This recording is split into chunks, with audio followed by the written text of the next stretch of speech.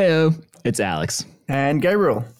And we're back with another full episode of Life on the Brink. We know it must have been so tough without us last week as you transitioned to our fortnightly schedule, but it has given us more time to focus on a bunch of other stuff like getting the socials up and running, putting some more website stuff in development that should be out pretty soon that we're pretty keen for. But we hope you enjoyed the bonus episode we released and a whole lot of other stuff that's coming your way, including this full interview. So, in this interview, we sat down with conservationist Holly Bradley and spoke all about spiny-tailed skinks, or Egernia stokesii badia? How do you reckon I did that, Gabe?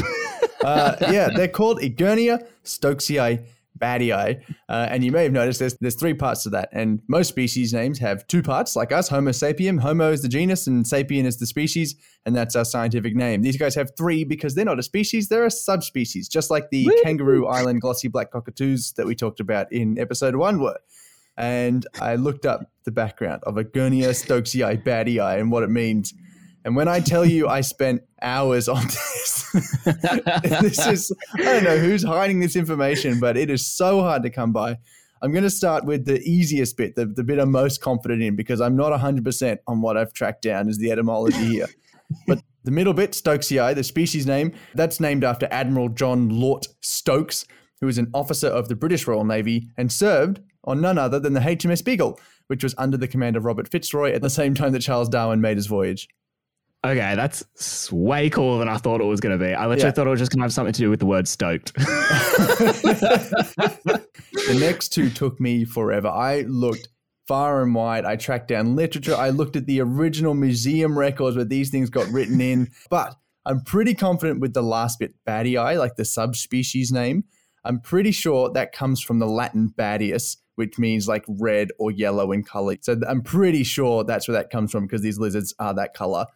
That makes sense. The bit I'm least confident in, and I spent so long looking for, is the first bit, the genus, which there's like dozens of lizards in this genus. There should be a pretty well-known record of what the hell it means, Egernia, but there isn't. And so after looking through all these records, I got to the point where I gave up and just started looking through Latin and Greek dictionaries online. And I'm pretty sure it's one of three things. The first possibility, and they're all like based on the same like very core word. So I think I'm on the right track. But the first one is egero, is Latin for carry or bear out, discharge, utter. And then there's a Roman side to it because there's a nymph in Roman mythology called Egeria. And they think she was named off a Greek word, which is Egiriri, I think, or Egirir, or something like that, which means to bear out. And they think she's named that because of her role in childbirth in the mythology. So I think it comes somewhere from that core of words between the Romans, the Greeks, and the Latins, because these lizards are some of the only lizards in the world that give birth to live young. Holy so that's what crap. I think this is. I think Egernia stokesii badii means gives birth to live young, is named after Admiral Stokes, who was on the HMS Beagle, and is reddy brown in color. But I'm not sure. Was an absolute journey. So this particular subspecies is listed as endangered by the Australian federal government. And our guest on this episode has had a really cool career leading up to her work on these western spiny-tailed skinks. She started out with adorable little marsupials called honey possums, and she talks about her work with those. And she then moved into Costa Rica and worked as a sloth technician, which is exactly as cool as it sounds, and has now turned her attention to this really cool Australian lizard that you've never heard of, and we had never heard of, and should have, because it looks awesome and it does awesome things. But just had never come across it, not once. So get ready to hear about this skink's family groups, how these lizards can be particularly picky home buyers, and all about Holly's time chasing all sorts of cool animals through Costa Rica and the Australian outback. This is episode 8 of Life on the Brink, featuring spiny-tailed skinks and Holly Bradley.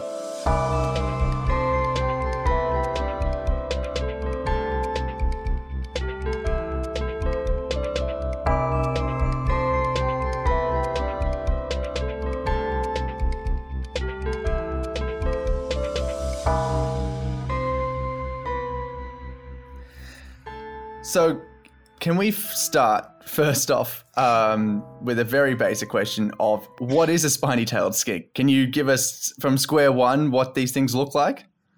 Sure, they're a skink. So a skink is a type of lizard that's basically a tube. So they don't have very distinct necks or heads, so they're kind of a long tube. So they've got spiny scales all along their body, but they're really pronounced on their tail, and it makes them look like a mini dinosaur. Yeah, I was going to say, I was looking at photos and I sent one to Gabe earlier and I was like, it literally looks like a baby dragon. Yeah, as close as I can get to working with dragons. Yeah, it's awesome. They look a little bit like shingleback lizards, which I think a few people probably know. Is there any close relationship there between them, or is that just coincidence? Not closely related, but that's usually what I use to describe them. They look like a shingleback or a bobtail lizard, but with spiny scales. Yeah. And then can you sort of walk us through where they're found at the moment these days? Sure. So the particular subspecies that I'm working on just occurs in the Midwest of Western Australia, so a small pocket inland. And yeah, that's all they're restricted to. They used to have a further distribution, but a lot of the wheat belt in Western Australia is being cleared for agriculture, so that's really narrowed their range. And so I saw that you speak a lot about their cultural significance to the local people. Can you tell us a little bit more about it? Sure. So that was a really exciting thing that I enjoyed as part of my project was I was able to link up with, I got invited to meet an elder, a Badimaya elder, and he told me the story of how the skinks were a totem for himself and his family, and so they have strong cultural significance. And within the particular area where we met, he said he couldn't remember the last time he saw one of those skinks in the area, which was quite sad. So I think it's important protecting the species, not just because they're ecologically important, but also culturally important. Definitely. And so that history then of going from that wide range and having a lot of significance to a lot of different groups in the area, how did it go from that stage? Was it mainly wheat that drove it into the status of them being endangered now? Yeah, so I think the original biggest issue was habitat clearing. So they lost a lot of their habitat. And now it's still habitat loss from things like mining, but then there are added on impacts of degradation from things such as goats. So even within their habitat, it's being degraded and soil compacted, loss of vegetation, which they probably forage on. Cats and foxes, introduced predators, things like that. They're all added on issues. Right. I was only about a couple of years ago that I found out goats are actually pretty invasive in Australia, but are they pretty common out there? Yeah, so it did take me by surprise as well. I put camera traps out in the bush to see what predators are around, and there's massive billy goats that just walk past the camera as well.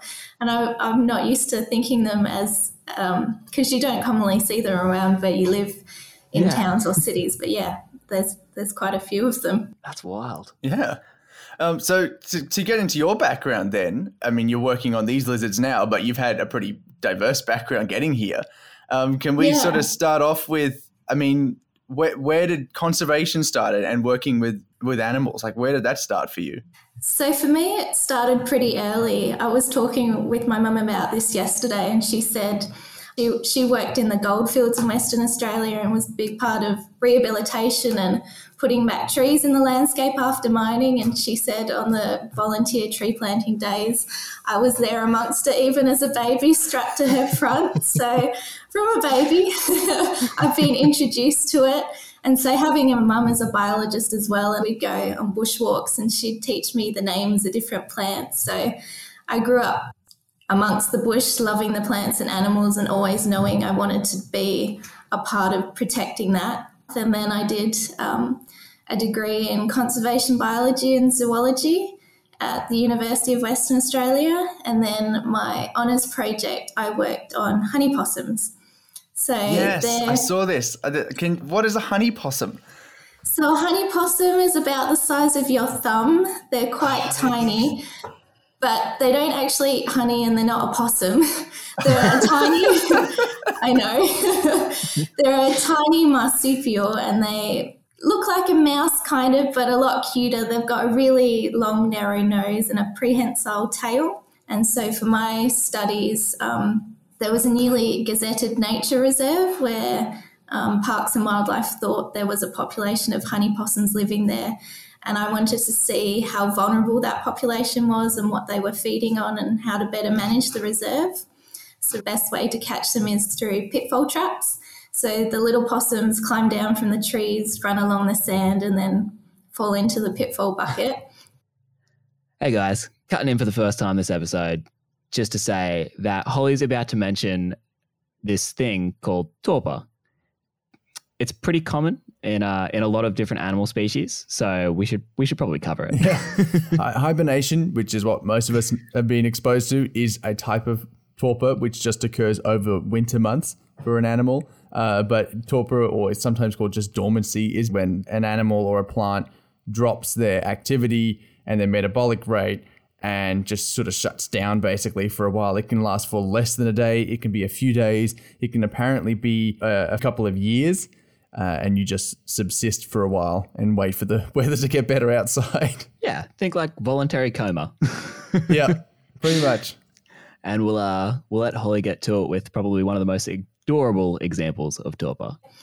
And sometimes, because it gets quite cold in the mornings, the possums go into torpor. And so you have to warm them up in your hands or close to your body until they can slowly wake up. It's quite adorable. Oh, that sounds like just a horrible experience.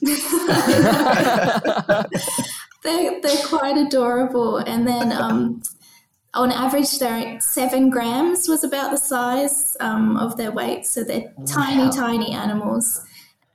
That's awesome. So that was good fun. Yeah, I imagine so. It's a bit of I was going to say, going from that back to spiny-tailed skinks is a bit of a transition. How did you make that switch? Yeah, after honours, I actually I went overseas and became a sloth technician, which is not the usual job title.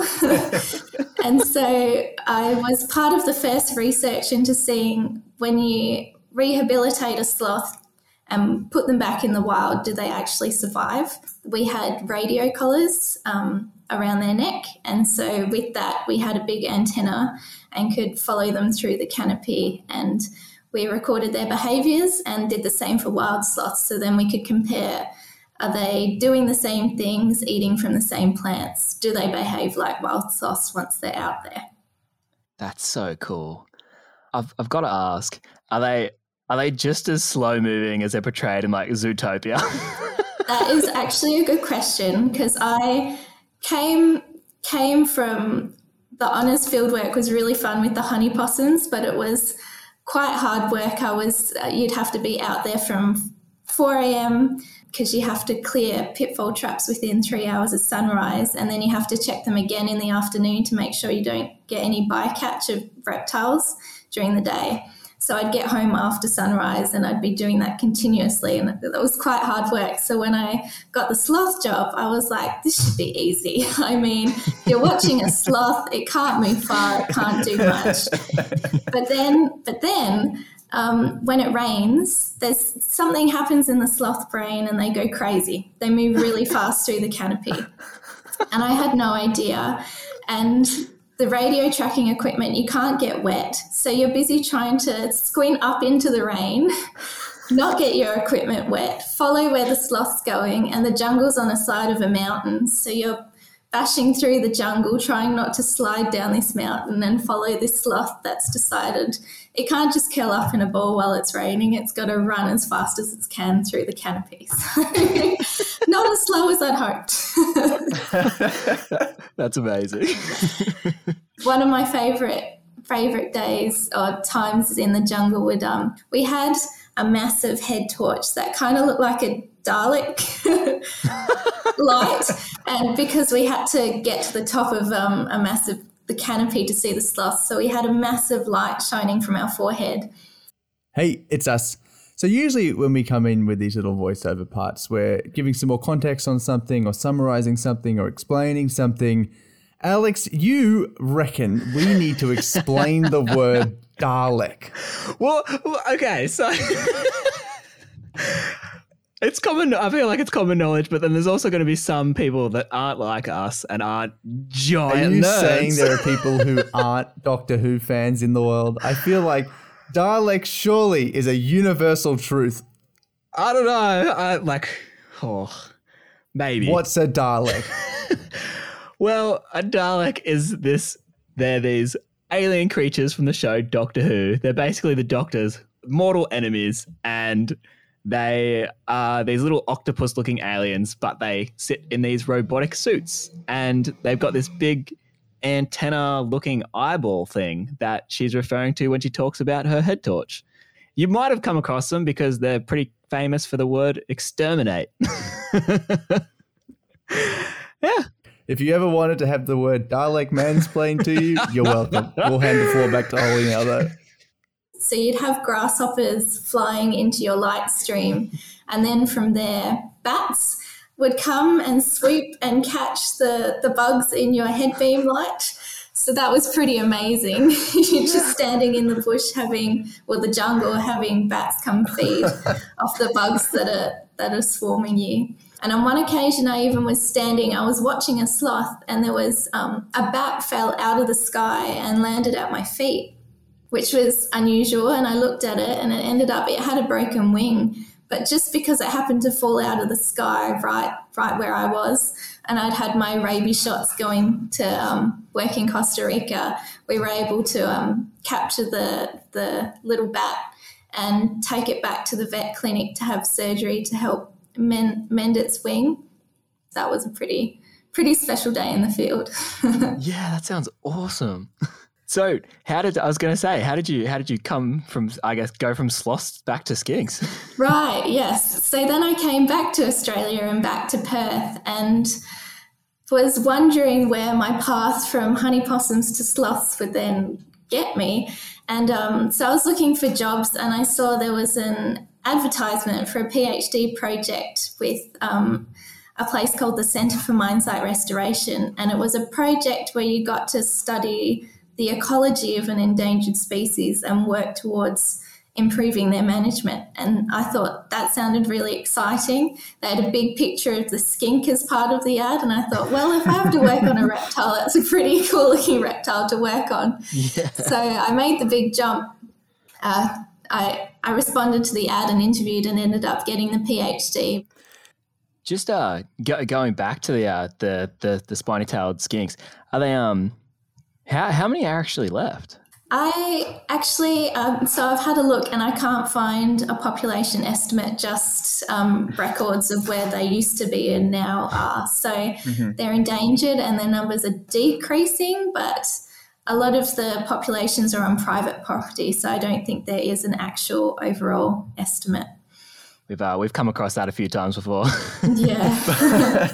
But so, I mean, when you enter an area that you know has them around, like how densely populated are they? Are they few and far between? Well, they're not in close proximity. They're an interesting lizard. It's unusual for a reptile, but they're actually a colonial species. So they live together within a family group, and that's within a log pile. So they have like a permanent log pile residence. So once you find the log pile, you know where the skinks are there because they live there. You know how to find them. But the log piles are quite dispersed apart. Yeah. Cool. Wait, so by log pile, do you just mean...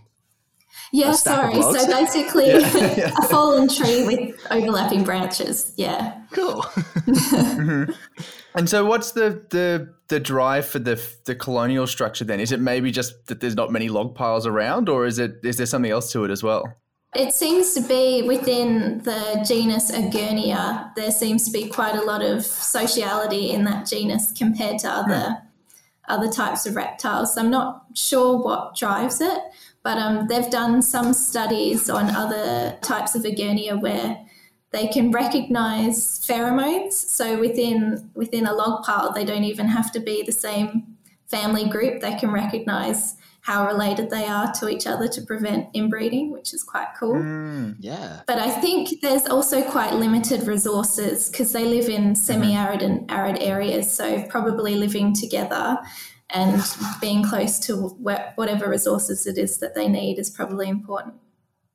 Do they form a sort of, I guess, social hierarchy? For the subspecies I'm working on, we don't even know how many live in a colony. It's very, I had to start at the beginning.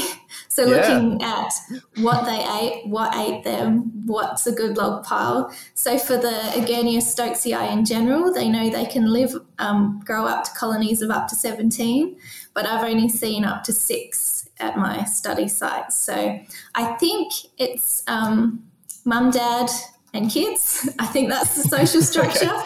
But not actually sure yet, but it would be cool to find out. Do they bond then or have long-term partners between the males and females? From other Agernia stokesii, they think they're monogamous. So they tend to breed the same female and male. Right. That's so cool. So what do they actually feed on? What do they go out searching for? Well, that was one of my questions as well. I haven't properly answered it yet. I've undertaken some visual IDs of dissecting scats in the lab, but they're also currently looking at genetic analysis to see if I can ID particular plant species.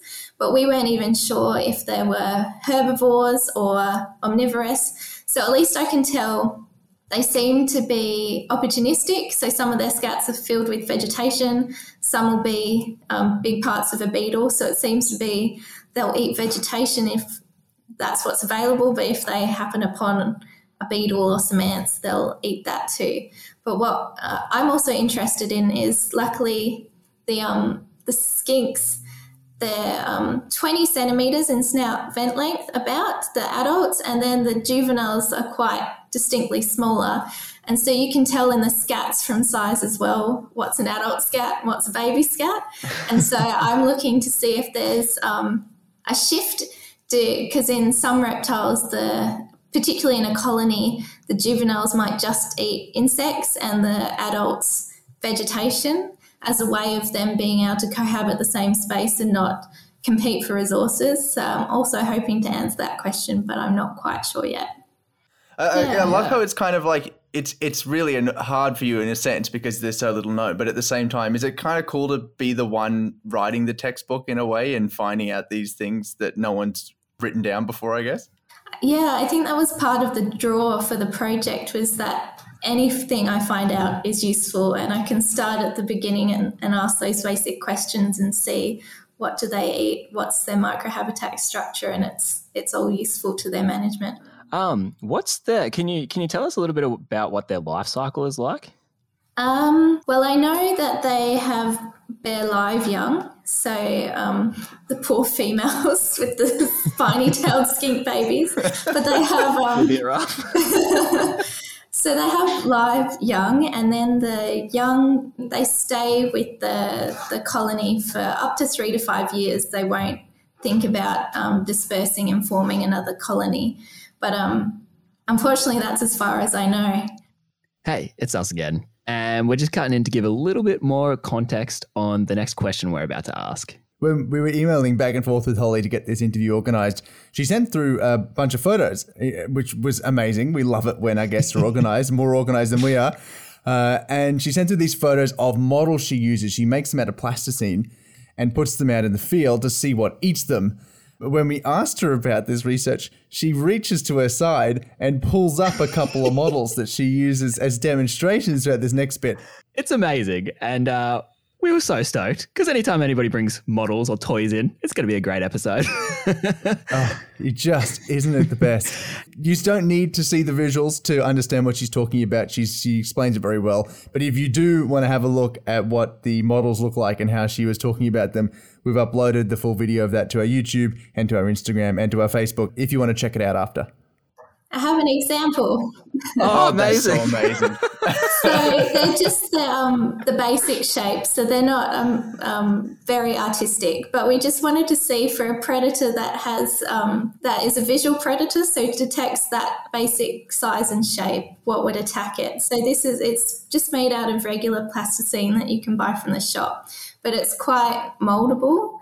And then after that, it's a bit hard to tell, but the colour's slightly different. So I covered it in red dirt from on site. It's gone a bit dark now, but it because the skinks look to be camouflaged to the same colour as the soil. So I put the soil on the model to represent the basic colouring too. And then I have an example here of a predator.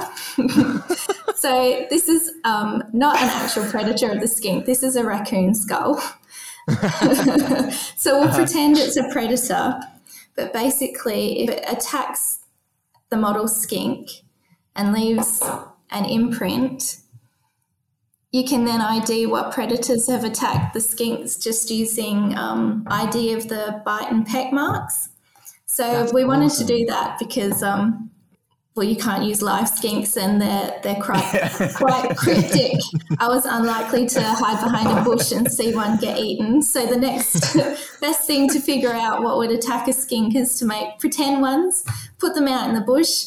I made about 125 models and sat them out in the bush, and then would come back every day and record what markings I saw, and then you'd smooth down the models, and then the next day get new recordings. Yeah. So you sent me some of, I think, a crow that had been having a go at one. Like what other species did you see in these imprints? Well, with the crows, they were quite savage. So they'd quite often, it looked like they'd go for the head, remove the limbs and the tail. So sometimes all that would be left is a tail, just a chunk of the tail of the model. And so they had a good go, and I'd leave up to 15 models at one particular site, and they'd have a go at one, couldn't eat it, then they'd go the next one, and then the next one, and they'd have a go at eating every single model. So unfortunately, the crows affected my results a bit because they were the only thing that attacked my models, except for rabbits. One of the photos I sent you, you can see there's the big teeth and then the little teeth. So some rabbits had a good go at nibbling the models. Really? So not a predator, but an interaction with the models. So they're pretty good-looking models. How long do they take you to make? I had to bribe some friends with pizza and help me because they took forever. I ran out of time, so I just had to say, please, I'll pay with you with pizza. Just come in. The uni had an open day too, and I at the stall I was just recruiting people and rolling plasticine at the stall. But yeah, longer than I thought. So were the ones that the crows had a crack at, were they the ones that got the most mangled? Yeah. So, they wouldn't just like the rabbits who gave a little nibble and went, that's not food. They'd go, well, I'll kill this thing, take the head off, the limbs off and the tail off, and then give it a good try and see if I can eat it. And then, they were savage. But because no predators attack a non-moving object, that's why I put the cameras out in the field. And I also did some bird surveys to see if there were particular birds that hung around a log pile. Yeah. Are the crows there and the corvids there historically, is that part of their natural range? Yeah, so there's the Australian raven, the Teresian crow and the little crow, and so they're all native to that area. But I surveyed at varying distances away from a mining area with the landfill, and it seems that around mine sites where there's artificial food sources that they can be overabundant. So even though they're native, they're still a problem predator that you have to deal with. So a common day working like out in the field with these skinks, I assume quite a bit of it involves placing these models. But what else do you do on an average day? So one thing that I enjoyed as part of my project was that I got to try a whole range of different things. So there wasn't really an average day. So sometimes it would be placing models, checking models, surveying birds. I had to every 3 months for 3 years change over camera batteries, and there ended up being, I think, 400,000 hours of camera footage I had to check. So Damn. that was a lot. And then, I used the technology in a novel way. So there's something called LiDAR, which is light detection and ranging. And it's usually a machine, typically on a mine site, you'd use it, say, attached to a plane or a drone and fly over an area. And through the machine emits light pulses. And from that, the machine can measure distances and then map topography or structural characteristics of a waste rock dump, say. And for my project, we wanted to see if we could use terrestrial LiDAR, so at a small scale. So it basically looked like a camera mounted on a tripod.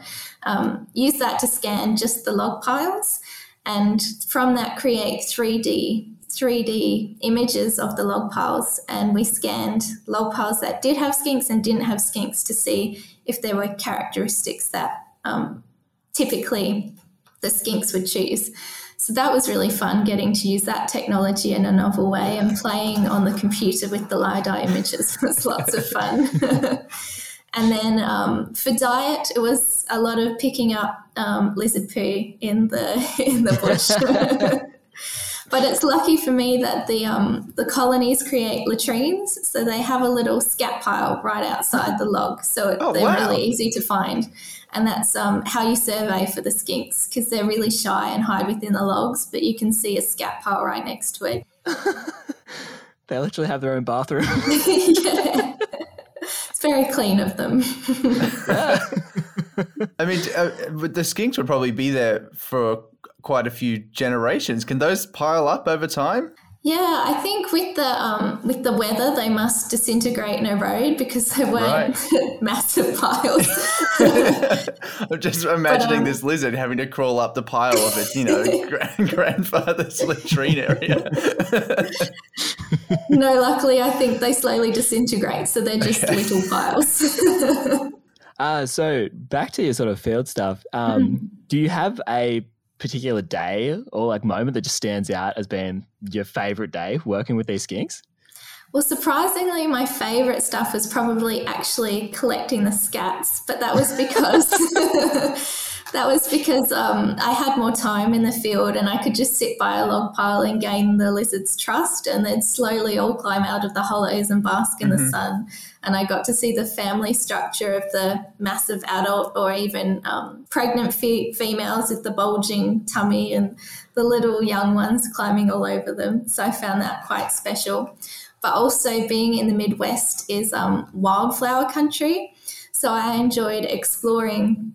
I'd be following the coordinates to a different log pile, and then the bush would just open up into a wildflower meadow of paper daisies. And I found that was pretty amazing. Hey, we're back. Paper daisies. Alex, these sound like the cutest, most amazing little flowers.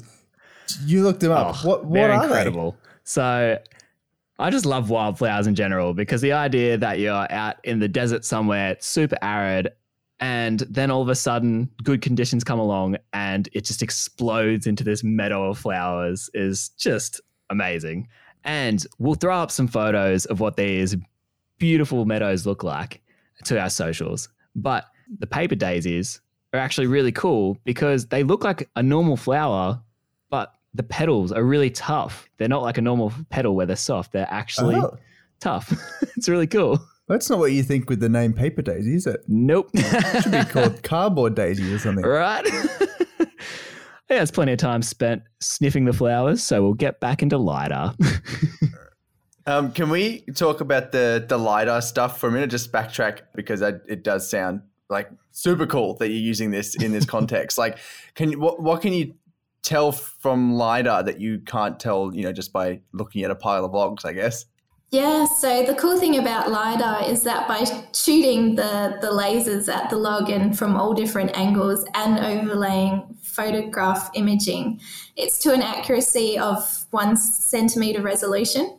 Once you upload the data on the computer, you can get really accurate measurements of things. And by I could splice the 3D image into different layers and then get exactly the surface area cover of canopy or understory cover and measure the size of hollows and things. And something like that could be possible in the field, but to that accuracy, maybe not. And particularly the log piles being fallen trees can be attached to upright trees, and they're really tall. So if I was to physically go out there and have to take measurements, I might need massive ladders, and could take me weeks to just measure all the characteristics of a single log pile, when the little LiDAR machine has a reach of 2 kilometres. So for us who we have no idea what makes an optimal log pile for this lizard, it means we can get a really detailed measurement and say, yes, they have specific requirements, or no, they don't. So that's what's been quite exciting about using that technology. And then hopefully it can be used for other cryptic species which are hard to study or watch and understand how they use their habitat, but it can hopefully be applied to help other endangered species. So does it look like they're are they picky home buyers with the logs they choose? I think still in the writing up process. There might be a few general things. One of the main ones might be just the size of the log complex. Because they're a family, you need enough hollows and crevice options that everybody can fit and be happy. So that kind of thing. Yeah. Looking for more mansion-sized logs. The biggest tree they can get. Do you have a particular day that's just been your least favourite day in the field, or least favourite day working with skinks, or just in conservation?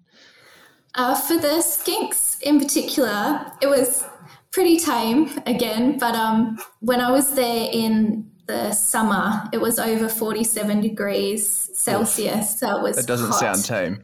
Yeah. So that was a bit hard, and working on a mine site, you have to be wearing steel cap boots, high vis, long sleeves, covered up, so it's pretty hot work. And then you'd have a swarm of thousands of flies just attached to you like a veil as you walk. So that wasn't my favourite part.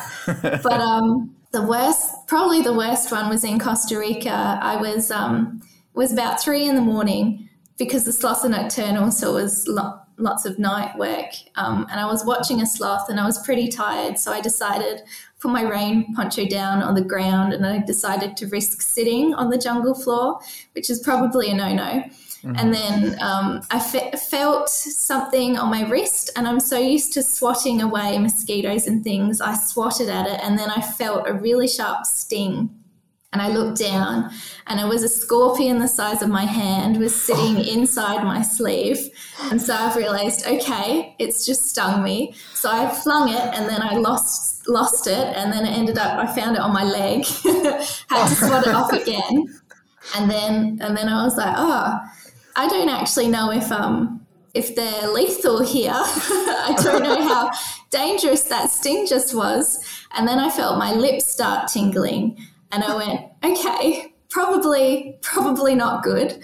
So then I ended up walking back to base camp, and one of the biologists, she gave me like antihistamine cream and put that on the sting and said, you'll probably be right. And then my whole body started tingling like severe pins and needles. And I went, not sure if I am right. So I'm busy texting in Australia my sister, being like, I just got stung by a scorpion. And so she's busy Googling, and she's like, okay, none are lethal, you won't die. And meanwhile, I'm walking back into the village where I'm staying, and I meet my other biologist friend, and she's asking me the questions of, are you okay? And then so I went to bed.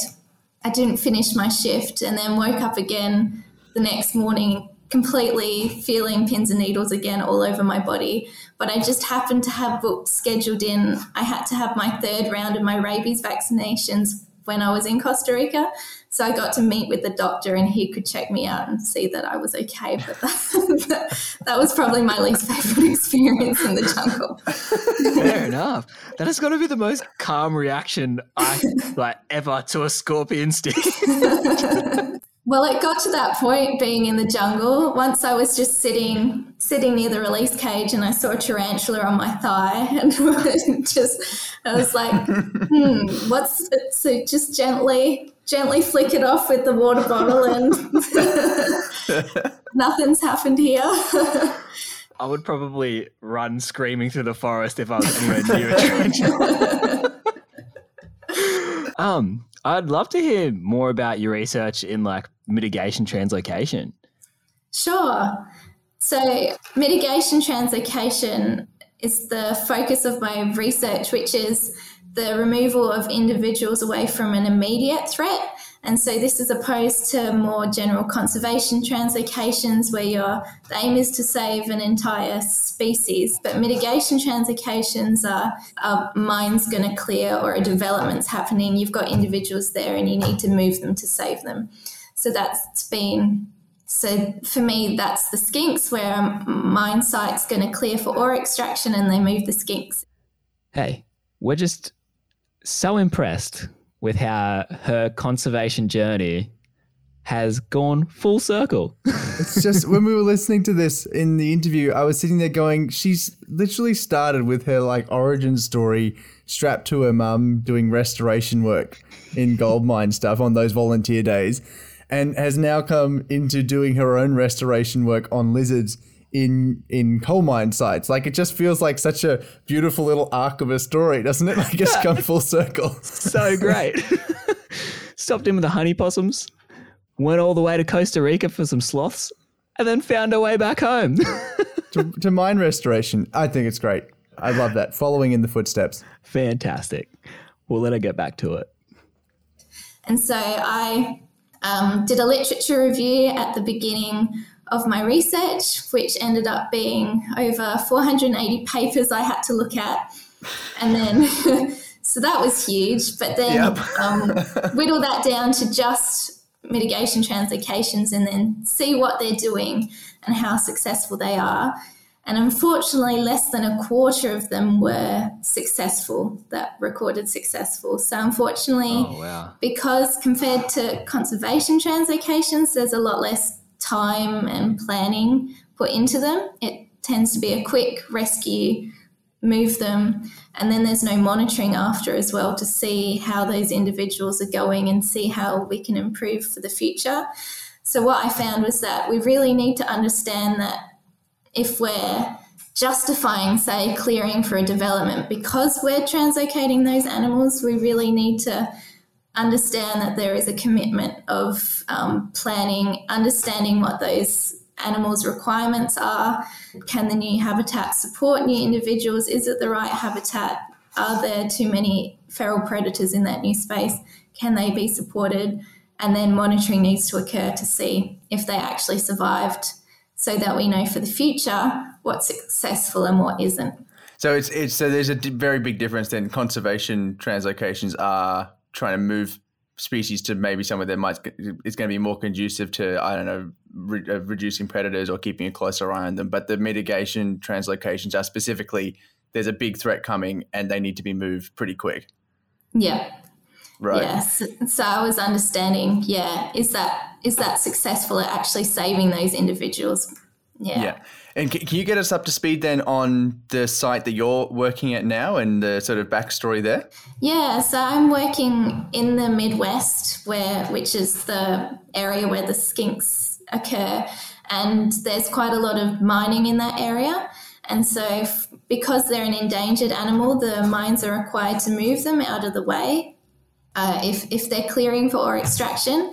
And so the mine site I'm working with had tried a couple of times and then gone back and the skinks weren't there. And so they really wanted to understand why weren't we there? How can we improve the likelihood that they'll stay where we move them to and they'll actually survive? Because we don't know how many are left and the population numbers are lowering. We don't want to lose any more colonies. So they decided to work with the Centre for Mine Site Restoration where I am, and through my project really investigate what do the skinks need, like an optimal log pile, where do we need to move them to? Or there's the option of, once you remove as many individuals as you can, also physically moving the log itself to make sure you take that with you as well, right, just in case you missed any. Moving the entire house.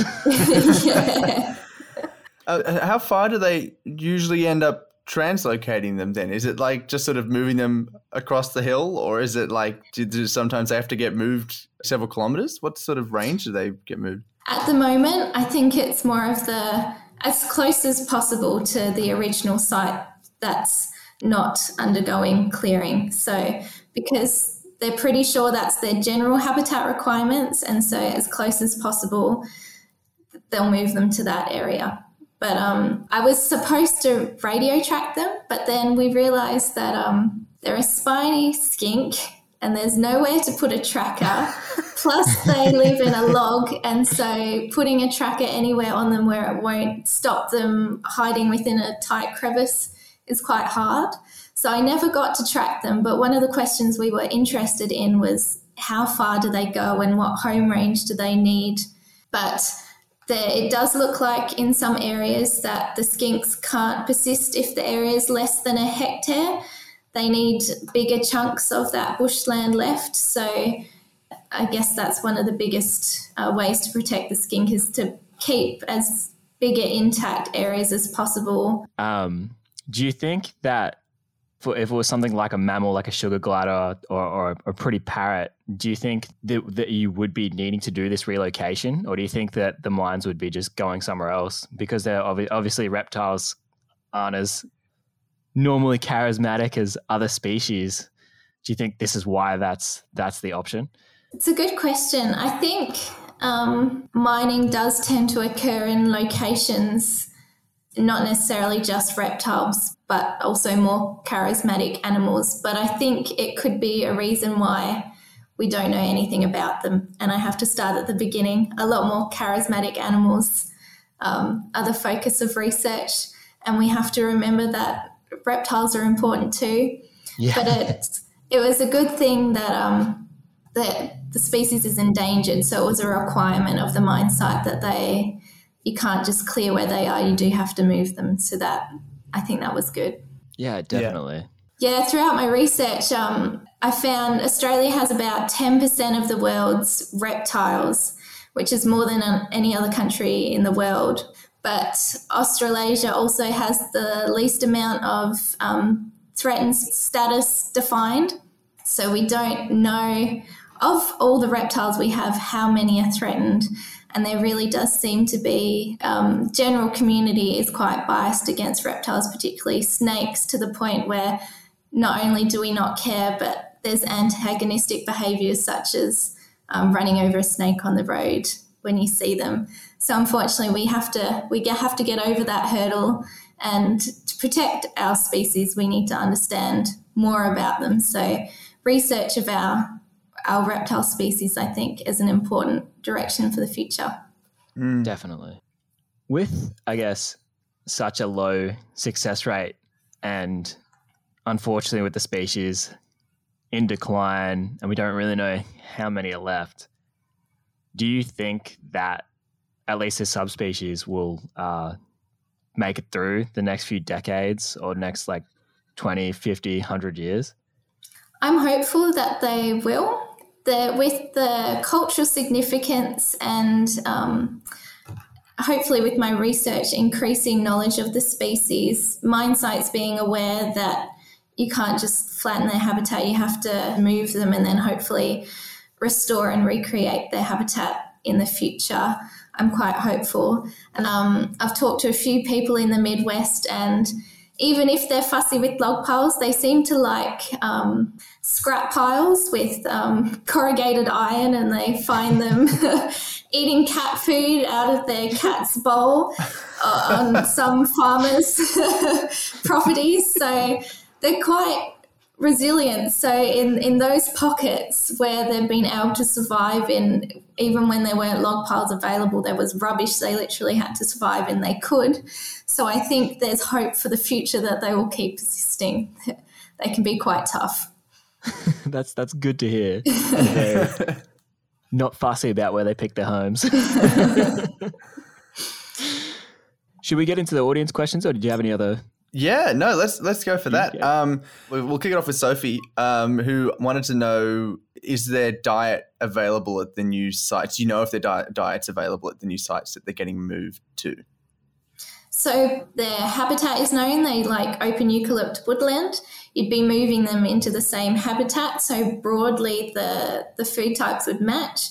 But I'm hoping to figure out if there's a particular plant species that I found in a lot of their scats, that this can help inform if we're going to move them to a log pile within that habitat, it should also be close to plants of this type. Cool. So I just have a question from Liz, and she was wondering, do you know why their tails are spiny? So we think it helps them lodge within log hollow. When they get into a crevice, they can inflate it slightly, and so it really helps them squish within the log crevice and not be able to be pulled out by a predator. So it That's so cool. yeah. That's why. Yeah, That's sick. anti-predator. And we got another one from Cassie, who wants to know, like, what sort of research and testing gets done into figuring out what areas are most suitable to move the lizards into when they are getting translocated. So for this particular lizard, the testing, that's me. So that's where I've come in. So we're just figuring out what they eat, what logs they need, and what predator management needs to be done. Cass also had another question. It's a bit ridiculous, but ask anyway. She wanted to know, are they cuddly? No, I wouldn't say they're cuddly. They're quite shy. As I told you earlier, I got excited just being able to sit next to a log pile and then slowly come out and sit next to me. So compared to the cuddly honey possums that I got to hold and warm up as they slowly came out of torpor, these guys I just get to admire from afar. Fair enough. How do they interact with like family members? Do they have a fight or anything like that? Well, another biologist I know mentioned they saw a spiny tail. I can't remember what species from Eastern Australia, and he said he had video of two of them fighting, really going at each other. But I hadn't seen that at all. I just saw there was the little baby would climb over the mum, cling onto its back. That's about the level of interaction I saw. That's still pretty cute interaction. Pretty cute for a lizard. Yeah. And then I have one of my own that I want to ask based on those photos you sent me, because on one of them it was it had been pretty mangled in the core, the plasticine model you had. Did the predators go for the middle of the lizard because they've got that? They have the defense mechanism of like the back looks the same as the head, but do you see the predators go for their middle a lot because that's like, the safer option of all the front and the back look like a head, so I'm just going to go split the difference and go for the middle? Yeah, that's a good question. So yeah, in some of them it really was the middle, but for some of the other corvids it was, I'm just going to take the head and the tail off and the limbs, and then it should be dead by then. So I think they have a number of different strategies, maybe because they go for all the models at the site. They try different things for each one. Something must work. Well, we might get into the wrap-up questions if you want to kick it off, Alex. Yeah, definitely. So if people wanted to get involved or help out with the spiny-tailed skinks, what would you recommend? Because I'm just beginning research into understanding what they need, there's not a particular conservation group for the spiny tail in particular. But what I would say if you did want to contribute to conservation would be to remember that to either volunteer or donate and support not only the most charismatic, fluffy creatures out there, but remember that reptiles and lizards are important too, so get involved with that. And even in your local communities. So I've, for the last 2 years, been on an environmental advisory committee for my local city. And so you can be involved with helping understand and also influencing actions on preservation of vegetation and ecosystems around urban areas, and conserve the species that are living in your own area, but also be educated and do your reading, do your research, and understand what the issues are and what species or what areas we should be protecting and fighting for. Cool. And just following up with that, do you have, obviously, yeah, there's no groups that are that specific, but are there any sort of reptile conservation groups that you could recommend?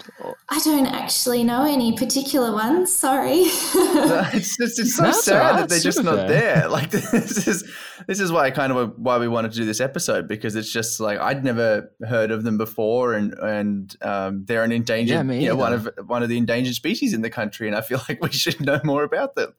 Yeah. So if anyone wants to start a group, I'm all for it. And then the last thing we'd want to ask is, do you have if you had one message to sort of send people home with about conservation, about the skinks in particular, if you want to, what would that message be, do you think? I guess what I was just saying, if you're passionate about conservation, you can be involved. It doesn't have to be a particular species or donating a lot of money, but volunteer your time or work towards volunteering in your local area and protecting the bushland. I think for many species important is just conservation, protection and managing those sites. So if you can get involved with that, yeah. Cool. And just getting more interest into reptiles. Yeah. I moved from mammals to reptiles. Other people can too. It's possible. Thank you so much for coming on. It's been awesome chatting to you. Yeah, thanks for reaching out. It was great. Episode 8 of Life on the Brink was produced on the lands of the Turrbal, Yagara and Guringai people. We pay our respect to their elders past, present and emerging, and acknowledge that sovereignty over these lands has never been ceded. It always was and always will be Aboriginal land. Thanks again to Holly for all the spiny skink speak. We'll be posting plenty of skinky goodness on our socials, so if you're interested in learning more, check them out. And if you're getting tired of our questions, getting really annoyed because they're super stupid, that's cool. Jump on Instagram. We pretty consistently ask if the audience has any questions they want us to put forward. So give us a follow at Life on the Brink podcast. Remember also to follow and leave a review for Life on the Brink on whichever app you're listening to this on. The first 7 editions of Life on the Brink are out wherever you're hearing this. If you've missed any of those, you can check them out, or you can also find them at lifeonthebrinkpodcast.com. Thanks to Angus Bazina for getting that website up and running. Thanks to Kyle Morley for our theme music. And most of all, thanks to you for listening. And we're sorry, because we know you might miss us, but we'll see you in 2 weeks.